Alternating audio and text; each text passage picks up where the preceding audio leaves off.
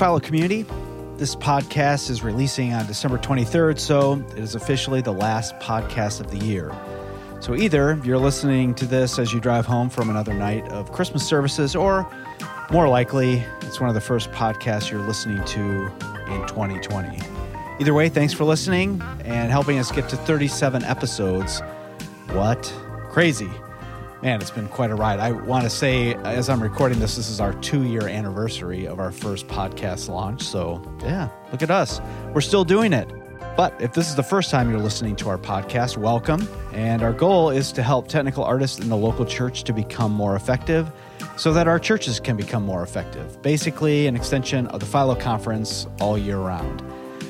If I'm honest, like most of what we do around here at Philo, the conversations I get to have on this podcast really help me grow as a technical artist. And so I figure if I need them, then maybe it can help others. So basically, I do this so that I can become more effective. And if you can also become more effective as a result, then awesome. It's been fun to talk to some of you and hear about how much the podcast has meant to you. And it's crazy to think about all the different countries represented just of the people that I've talked to. So people in Sweden and Germany, Australia, Canada, even Minnesota. I know that's not really a country, but it's not here. Anyway, and as we roll into 2020, which is also crazy, we're looking forward to even more great conversations for the podcast. And remember that we'd love your ideas for potential guests and topics, so send us those at philopodcast@philo.org. All right. On today's podcast, we've got Justin Firesheets. He's the production director at Church of the Highlands, which is in Birmingham, Alabama. Well, I mean, it's really all over the state of Alabama, but that church is doing some amazing stuff. A lot of it's fueled by technology and production, which is led by Justin. Great guy. And we actually recorded this conversation the day after Andrew Stone passed away on July 9th. And honestly, it took us a long time to sort of get the conversation going. We were both in such shock. And as we were talking, Justin was like, we got to talk about Andrew Stone somehow. And so he really had the idea of getting different people to share their thoughts and feelings and experience with Andrew Stone as sort of a memorial. And so we started with Justin and we recorded some of his thoughts about Andrew Stone on that day. Anyway, if you haven't listened to that episode, it's a pretty good one. It's long, but it's good. Episode number 30, where we sort of combined all those stories into one long podcast. Anyway, I had a great chat with Justin about other things, which is what this podcast is about. So let's get right to the conversation. Welcome to the Philo Podcast with my good friend Justin Firesheets. Hey, Justin. Hey, hey, buddy. War Eagle. War Eagle, that's right. I'm doing that just for you. Thank you. There aren't too many people listening who know what the heck that means, and that's just too bad. Okay. It's all about you, Todd. And if you are offended, then it probably means you're an Alabama fan, and I'm okay with that. There you go. Well, right. Yeah, probably. Anyway, hey, good to have you on the podcast. Trying to think, how long have we known each other now? Has it been... So I think we met probably about the 2011 timeframe. Okay. All right. So probably, was that eight-ish years probably, something like that? I think now that you're saying that, it seems like I remember maybe meeting you. I'm imagining at Gurus of Tech, like up near the front of whatever that room was where we had the main sessions. Yeah, I don't remember whether it was at a Gurus or whether it was at a back when WFX did the big tech director panel for the tech leaders fee, and there were like 15 people up there at one time, right? Right. Back in that day. Yeah, and everybody's got to say something about everything. Yeah, about every topic, yeah. And so it was something like, it was an event type thing at that time. I don't remember exactly which one, but right around that season is probably when I started doing a lot of networking and really trying to meet a lot of folks, and I think you were back in that era. Okay, all right. Yeah, man, 2011 also doesn't sound like that long ago, but then you do the math, and that was closing in on 10 years. But I'll share for the Philo community. Todd hasn't aged in those 8 years. He probably looks literally the same now as he did back then. So if we could all be a lot of people don't know, Todd, that you're actually 77 years old. Right. You just look like you're 27. So well, yeah. You just aged so well. He's got a great skincare regimen. So I think that's what it is. Yeah, I think when Philo stops being effective anymore, we'll go to like some sort of infomercial about the skincare products I use. That'll be my new, exactly. my new thing. Stay young, just like Todd. Yeah. So why don't you tell us a little bit about what you do, and then maybe some of your journey on how you got to what you're doing now. Yeah, so I've been on staff at Church of the Highlands since 2009, so a little over 10 years for me. For those that may not be familiar, we're based in Birmingham, Alabama. And I have been here for about 20 years. When I finished college, I actually started in the sports broadcasting industry. So my background was in radio and TV, broadcasting things and doing stuff behind the scenes and so forth, and did that for several years in college world and then in minor league baseball of all places. Yeah. Were you announcing the games? Yeah. So I did 3 years. I was the public address announcer, the now batting, whatever. Sure. Kids, please don't jump on the dugout, that kind of a thing. And then I worked for a year full-time as the media relations director. So, press releases and stats and website and print publications and, all right. Player appearances and all that kind of stuff. And it was a lot of fun. But we're working for peanuts, literally knowing that your dinner that night is going to be peanuts that were left over in the concession stand, and you're having to sell advertising in the off season and make commission. Most people will tell you that they did not get into full-time ministry for the money or to get a raise. Uh-huh. I was probably one of the few that actually did get a raise by going to full-time ministry. So my base salary in minor league baseball was a little over $19,000 Boom. A year. Boom. Yeah, I was making millions. I had to negotiate up to 19 for my base. Oh, wow. And then so it was an opportunity to get a real job. And I was like, yeah, okay, sure, whatever. But the interesting thing, so I had been volunteering at Highlands for a while and had been attending for years, and the production manager at the time was a good friend of mine. And he approached me and said, look, I'm thinking about leaving and going back to our family's home church, and I really think that they're going to want to interview you for this position. Okay.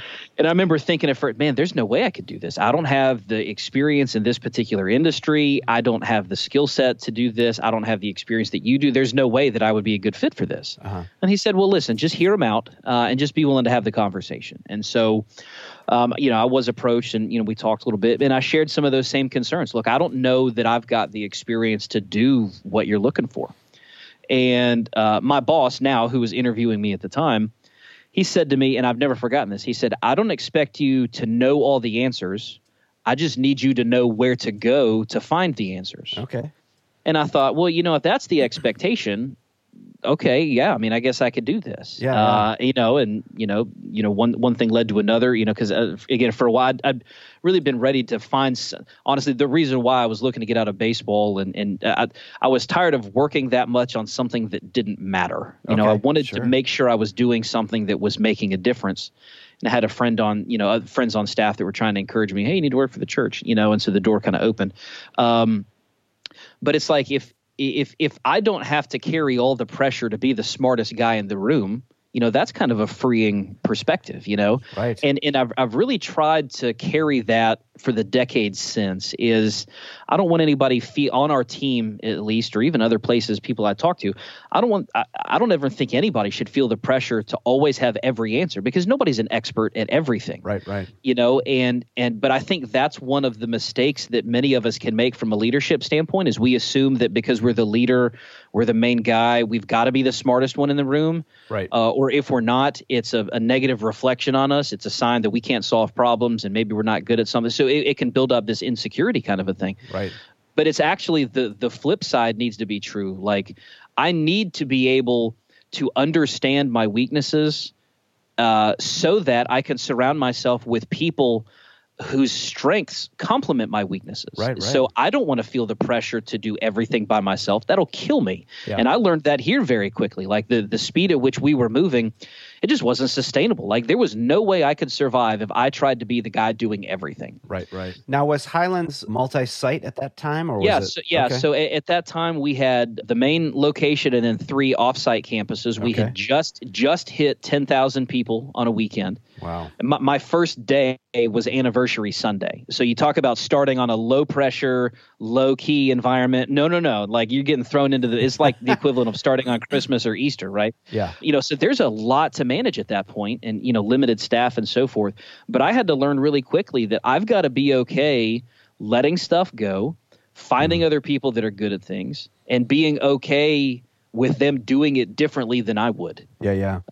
Because I think that's a struggle that many of us face, is the delegation empowerment thing. Is if I let somebody else do it, it's not going to be done as good as I would do it, or it's not the way I would want to do it, or blah, blah, blah. It may not be as fast as I would do it, so I might as well just do it all myself instead of going behind them. But man, that'll kill you with that approach. And I had to learn that quickly, and I really am glad that I did. And so those words of wisdom from the hiring process have continued to play out and hold true in the 10 years since. I think it's so great that your boss gave you those words, because I think without them, you just wonder how would you have worked it out.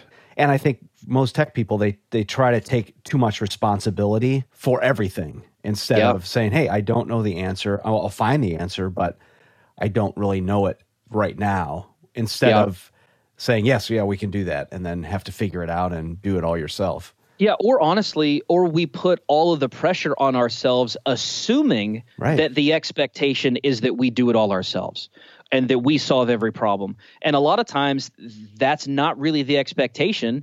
We've just never gotten clarity. And so we assume that that's the path. And so we carry all this weight ourselves, all this burden ourselves. We're overworking. We're not eating right. We're not sleeping. We're not spending time at home. We don't have hobbies. We don't have a Sabbath, because we think the expectation is that we do it all ourselves. Right.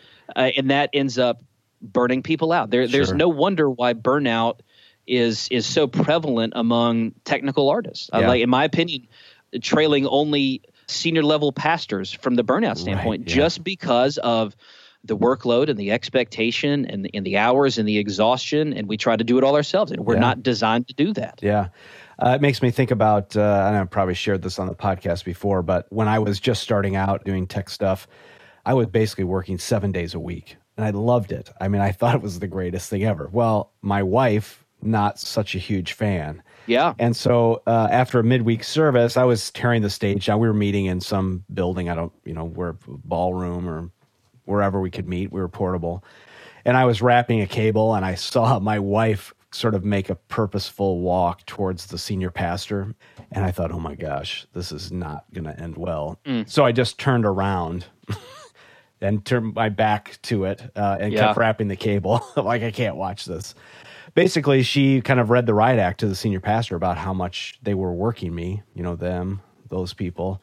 Right. And he sort of took it all and listened. And then at the end, he's like, you know what? No one's asking Todd to work this hard. He needs to be a man and have some boundaries. And that's on him. Mm-hmm. And that was my moment of like, oh, okay. I don't have to say yes to everything. And I need to have the guts enough to say this, I can't do this. Yeah. Because I need to go home to my family. Yeah. And a lot of it's good intentions that just get mismanaged, or like you said, there's no boundaries in place. Part of the reason why our industry, like, we have so many people that are good at their job, like, they love it. They pour themselves into it. They dedicate themselves to learning and improving and getting better and finding resources. And it's not just a job for so many, it's a passion that we feel emotionally connected to and we want to be part of. Yeah. And so it kind of fuels this workaholic tendency, but we don't think of it as work because it's fun and we enjoy it.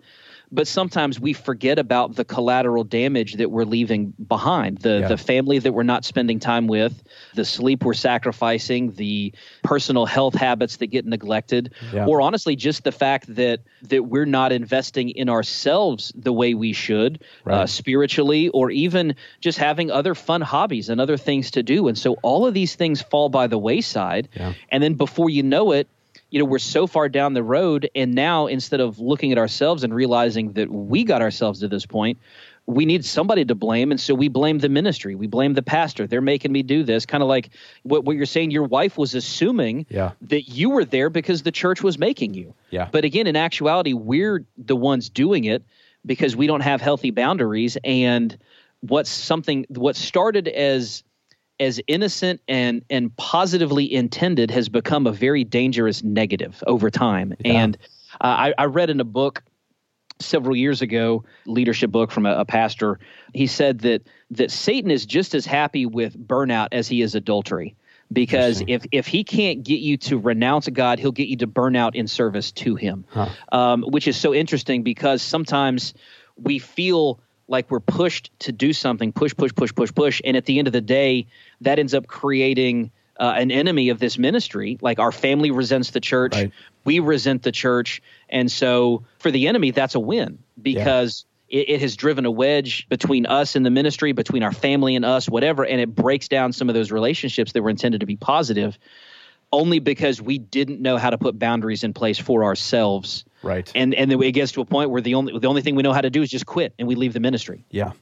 Yeah, I think it's the other thing for me about having other things in your life that you're responsible to or that you've set up boundaries so that you can participate in is that it makes you a better person. Like if I get more sleep, I'm a better person. If I have some hobby that is taking my mind somewhere off of what I'm doing, there's a chance that my brain will then be freed up to imagine new possibilities for my work. I am a huge Winston Churchill fan, World War II Prime Minister of Great Britain, and he was a watercolor painter.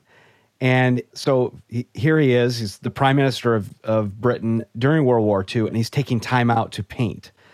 And part of what he says about it is that even when he was not painting, like say he was driving somewhere to the front or, somewhere, he would notice the colors of a tree and for just 5 or 10 seconds would think about, I wonder what color I would use to paint that. And those little breaks in his mind helped him give him some space for the other big problems that he was facing. And it's important, you kind of touch on a point there, but in our industry, we're not just quote unquote technicians. Yeah. We're creatives. Like some people may not think of themselves as being a creative person, in a certain context, but we're taking technology and crafting something. Like we're creating an experience. Yeah. And in order to effectively maximize your creativity, you have to be exposed to different things and get inspiration from different things. And you can't only use one muscle in your brain, so to speak, and expect every part of your brain to be healthy. Like you have to constantly be touching and flexing different parts of who you are in different environments and being exposed to different things to really bring your maximum potential to the table. And, we can't be fully healthy if we don't have a breadth of things in life that we enjoy doing that derive us pleasure. Because if you've whittled your whole life down to revolving around your job or this particular industry, what happens if this position goes away? The church downsizes because of an economic situation, or, we're not multi-site anymore. We're going to spin all these other campuses off as autonomous churches and we don't need central support. What happens if this goes away? Right. Well, such a huge part of my identity has been tied to my job now. Now I feel lost. Right. I don't know who I am anymore. Yeah. It's like a part of me has died because everything revolved around this particular piece of what I'm doing with my time. And it's not healthy. Do you think it's a function of, as technical artists in the local church, is it us? Is it how we're wired that's the issue? Or is this a problem with all kinds of other folks and we're not that unique? I think it's a two-way street. I think we're blessed, like anybody would be, that God gave us an inherent gifting and a passion. Like that's there for a reason. It's not an accident that I'm wired a certain way or I'm drawn to certain things. And just as I am passionate and need boundaries on that, people in other areas can be like that too. You can be a youth pastor and be so zealous for that and, hanging out with students or whatever that you neglect, your family. Like senior pastors have the same issue. They're doing counseling all the time and, they're helping other people fix relationships while neglecting their own marriage, right? Those things can happen in any industry. But I think what sometimes lends itself to the danger side for us is because so many technicians, and I realize this is a broad stereotype that may not apply to everybody, but sometimes we have personalities that lend us to wanting to avoid conflict or not wanting to rock the boat, or I don't feel like I can have a certain conversation with somebody. And so it goes back to what we were talking about a few minutes ago on the expectations front. Because we are maybe hesitant to approach a senior leader or our boss and ask for clarity, or have the conversation of, hey, I can't do this in a certain way. I've got to look out for myself. Maybe there's an insecurity there, or I don't feel like I can have this conversation, or I don't feel comfortable with this, or I don't want to make it seem like I'm not a team player, or I don't want to rock the boat, or I don't want to be the no guy, or I don't want to make it seem like I'm not a problem solver. There's all of these things that can build up that we put on ourselves. Yeah. That leads to a weight that can cause the overwork and the burnout. And a lot of that probably could be avoided sometimes if we would just have the conversation. Just sit down with our boss, with an executive pastor or a senior leader, and say, I'm spending a lot of time on things. Is this where my focus needs to be? Is this a priority for you? I'm not healthy. My family's not healthy. I need you to help me put boundaries in place. But sometimes maybe we don't feel like we can do that. Right. And we kind of dig ourselves a little bit of a hole that's difficult to get out of. Yeah, I know for me, I always kind of made an assumption when I was feeling that way that everybody knows how hard I'm working or how much time it takes to do the things they're asking me to do. And so to have a conversation about it feels somewhat counterproductive because they already know that I'm working too many hours and whatever. And the reality is that nobody knows what it takes to do what we do. Not at all. Unless you're in it. And you know what? For me, I had to get to a place where I realized that, this is the way the body of Christ functions best, is that you do your thing that I don't know anything about, but I know we need it to get the thing done. And you don't know anything about my area, but together we make something that we're creating this environment for people to experience God. And so, yeah, it takes all kinds, but just because you don't know what I have to go through unless I tell you, and vice versa. Yeah, and people that aren't technical sometimes don't understand all that goes into making it happen. There's just the assumption that you can flick a switch or push a button and it just magically happens that way, right? Yeah. And the internet should always work. And we bought this technology so that it would be reliable. Why is it shutting down all the time? So sometimes people don't understand certain things. Yeah. But then that's where it's on the onus then is on us to be able to communicate those things about, hey, here's the cost in man hours or energy or whatever that leads to doing or maintaining this certain thing. Yeah. But we have to be able to initiate that conversation. Nobody's going to do it for us. Right. Yeah, because nobody knows that it's an issue. Absolutely. Except for us, yeah. Yep. Maybe jumping back to, you started at Church on the Highlands. You had, did you say 2 extra campuses besides the main one, or 3? Well, yeah, we had 3 offsites at the time, yeah. And so now where are things 10 years later? So 10 years later, we have experienced a tremendous amount of growth. So our fall attendance, here in the fall is for a while is going to consistently, be in probably the 48 to 50,000 person range per week. 22 campuses now. Oh, wow. Across the region. How many of those are permanent locations versus portable? Oh gosh, you're making me do math. So like 50%? You don't have to be exact. I think at this point, there's the broadcast, and then we've got, I think, 7 offsites that are permanent facilities. Our model is we'll launch a campus portably and then over time go back and build a permanent facility. So we're working right now on moving another one of those portable campuses into their own and working on a project, that would come to fruition next year. So we've got some irons in the fire, but we're always, for the foreseeable future, going to have more portable campuses than permanent because of cost and timing and staffing and so forth. Yeah, absolutely. So, but I say, now 22 locations across the region. Geez, is that right? Is that even number? I think that's right.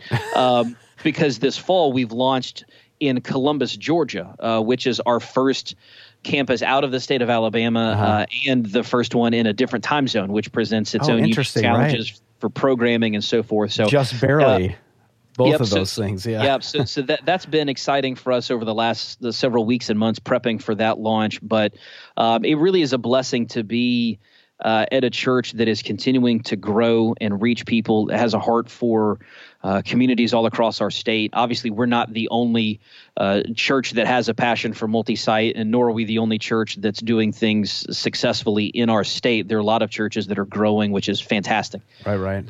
But it really is fun to be part of a process like this day in and day out, where you're able to see the tangible impact of what you're doing and how you're reaching people. Right.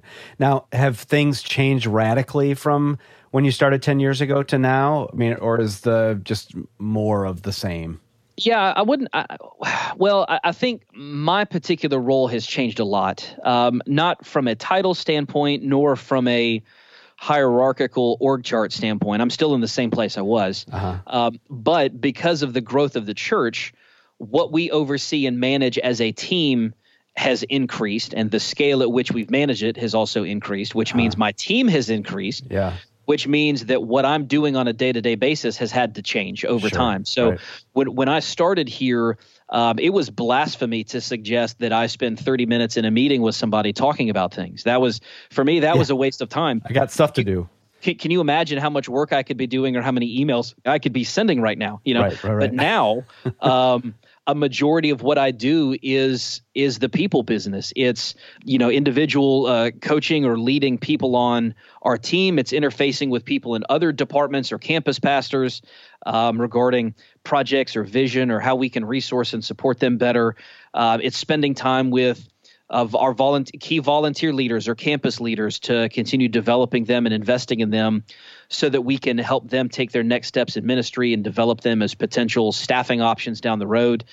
So a majority of what I do now is people focused. It's not task focused anymore. And so I have really had to grow myself in that world. And it's been quite a transition when you go from being hands-on all the time and enjoying that, having that hands-on outlet, to now being in a position where that's happening very, very rarely. But it's fulfilling knowing that the whole ministry can function without me. It's not counting on me to survive.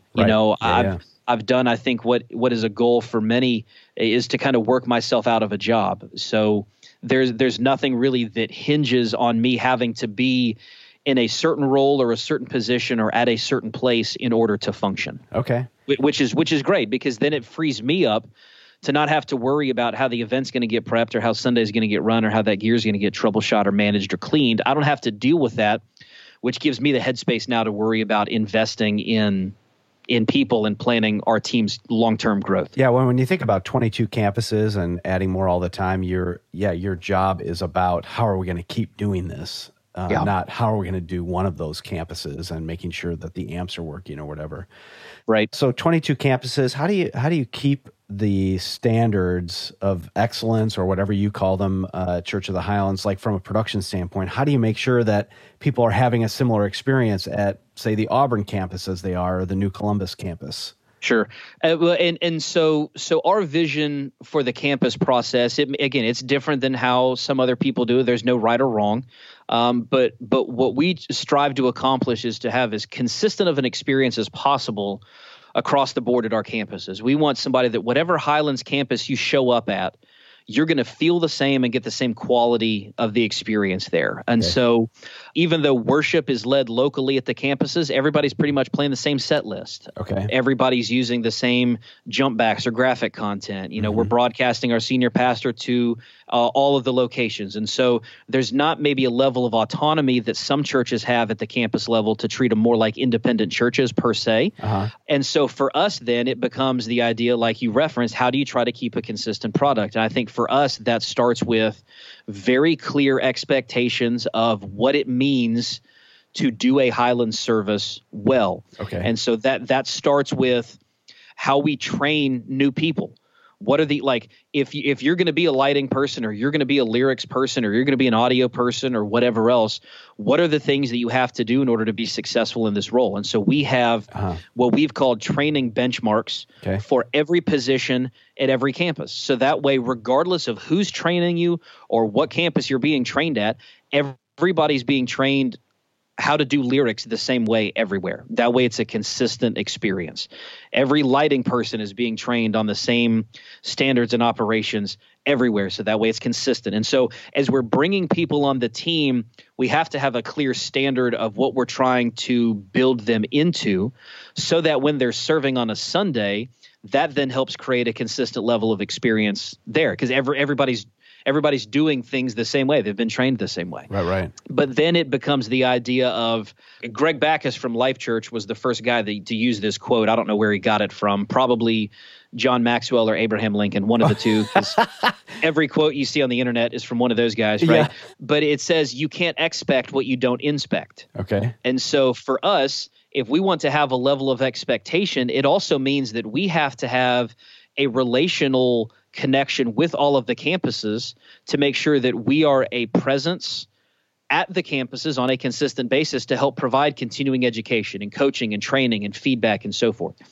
But it can't be done in a way that when we walk through the door, it becomes, oh, great, look, Central's here to tell us all the things that we did wrong. You know? Yeah. We have to be approaching it from a mindset of, when they see us coming, we want them to be excited that we're there. Oh, hey, so-and-so's here. Awesome. Like, right. We want them to get excited about the relational component first, not the perspective that we're just there to tell them everything that they're doing wrong. Right. And so centrally, we have to make sure that we're focusing on building relationships with those campus leaders and teams just as much as we're focusing on, are we making sure the equipment is working? Because when I go to a campus, you know, I want to be focused on how can I invest in these people, not how can I correct these people. Right.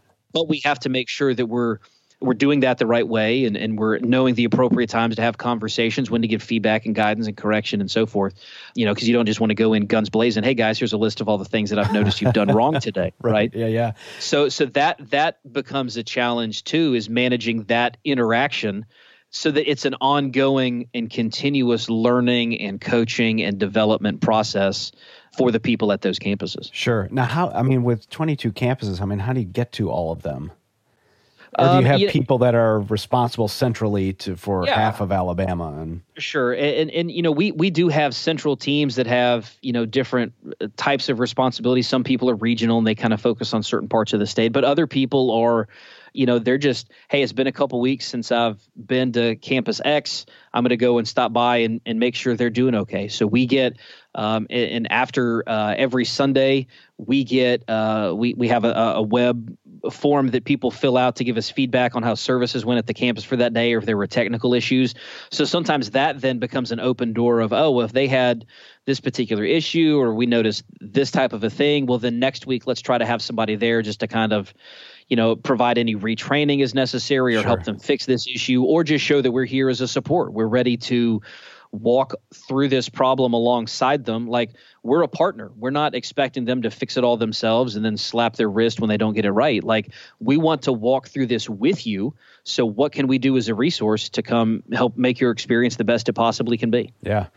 I just think so much of what we do as technical artists in the local church is about relationship. Yes, we have a task to do, but the task happens inside of relationship. And so for someone to feel supported and loved and cared for and resourced properly, that's all comes from relationship, not so much here's a checklist, make sure you tick all the boxes. Yeah. Well, because regardless of the area of ministry that somebody's serving in, whether they're in technical arts ministry, whether they're in worship or kids or a parking lot attendant or whatever, everybody has the same inherent desire. I want to know and be known. I want to be in relationship with people where I feel like I'm connecting, but I also want to know that they care about me. And they accept me, and I belong here, and I matter to them, and I'm making a difference being part of what we're doing. And a lot of times we look at the idea of a technical team. We focus more on the technical than the team. Right. But it's just like any other ministry area. Our first responsibility is to make sure that people feel loved and valued and appreciated and encouraged and stewarded for the person they are, not just the skill they bring to the table. Right. But a lot of times when I look at somebody, I see them as a lyrics op or a lighting guy or a stagehand.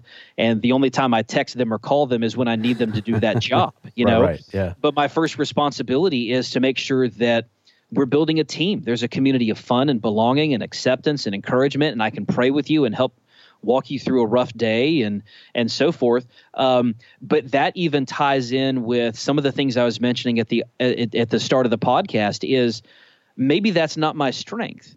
Okay, well, I don't get to just blow that off and say, well, because I'm not good at being relational or empathetic or compassionate, that I don't need to worry about that. Right. No, my team desperately needs that. And if I can't provide that, it's my responsibility to find somebody who can, because otherwise people are going to get burned out or exhausted or frustrated or angry or bitter, and they're going to leave. And I'm going to have very well functioning equipment, but I'm not going to have a team to run it. Right.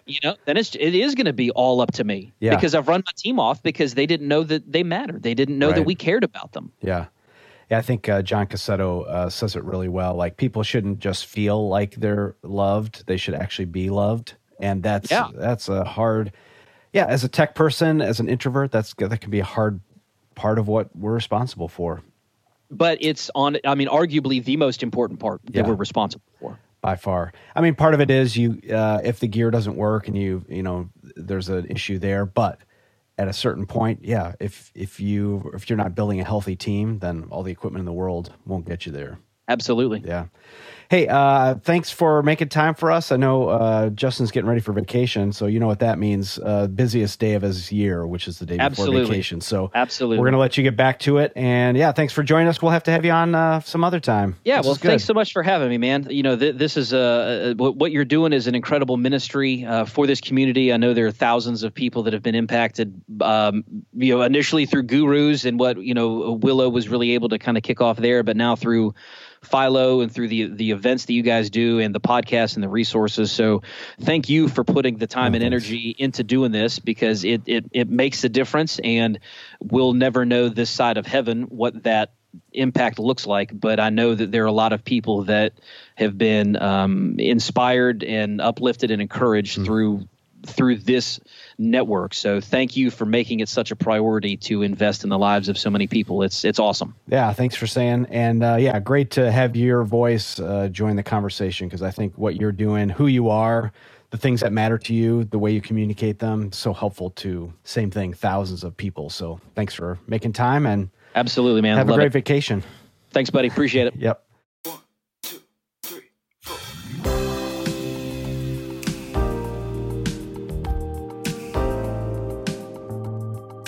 I love how Justin talks about the transition from him doing things to leading people, and from being irritated about having to be in meetings because, man, I got a ton to do and I'm just sitting in this meeting wasting time, to realizing that it's really about people and building relationships and, not just the gear. I also love what he was talking about, how volunteers want to know and be known, and really tech people are no different than just regular people. And while we have a giant task ahead of us in the world of church production, we can't just treat people like solutions to problems that we're trying to solve. And I love kind of how Justin articulated some of that. I also love when he said, I could have tons of highly functioning gear with no one to run it if we ignore the needs of our people, which is so true. Doesn't matter how much gear you have or how great it is. If you don't have people who know how to do it, it doesn't even matter. So great to have Justin on the podcast.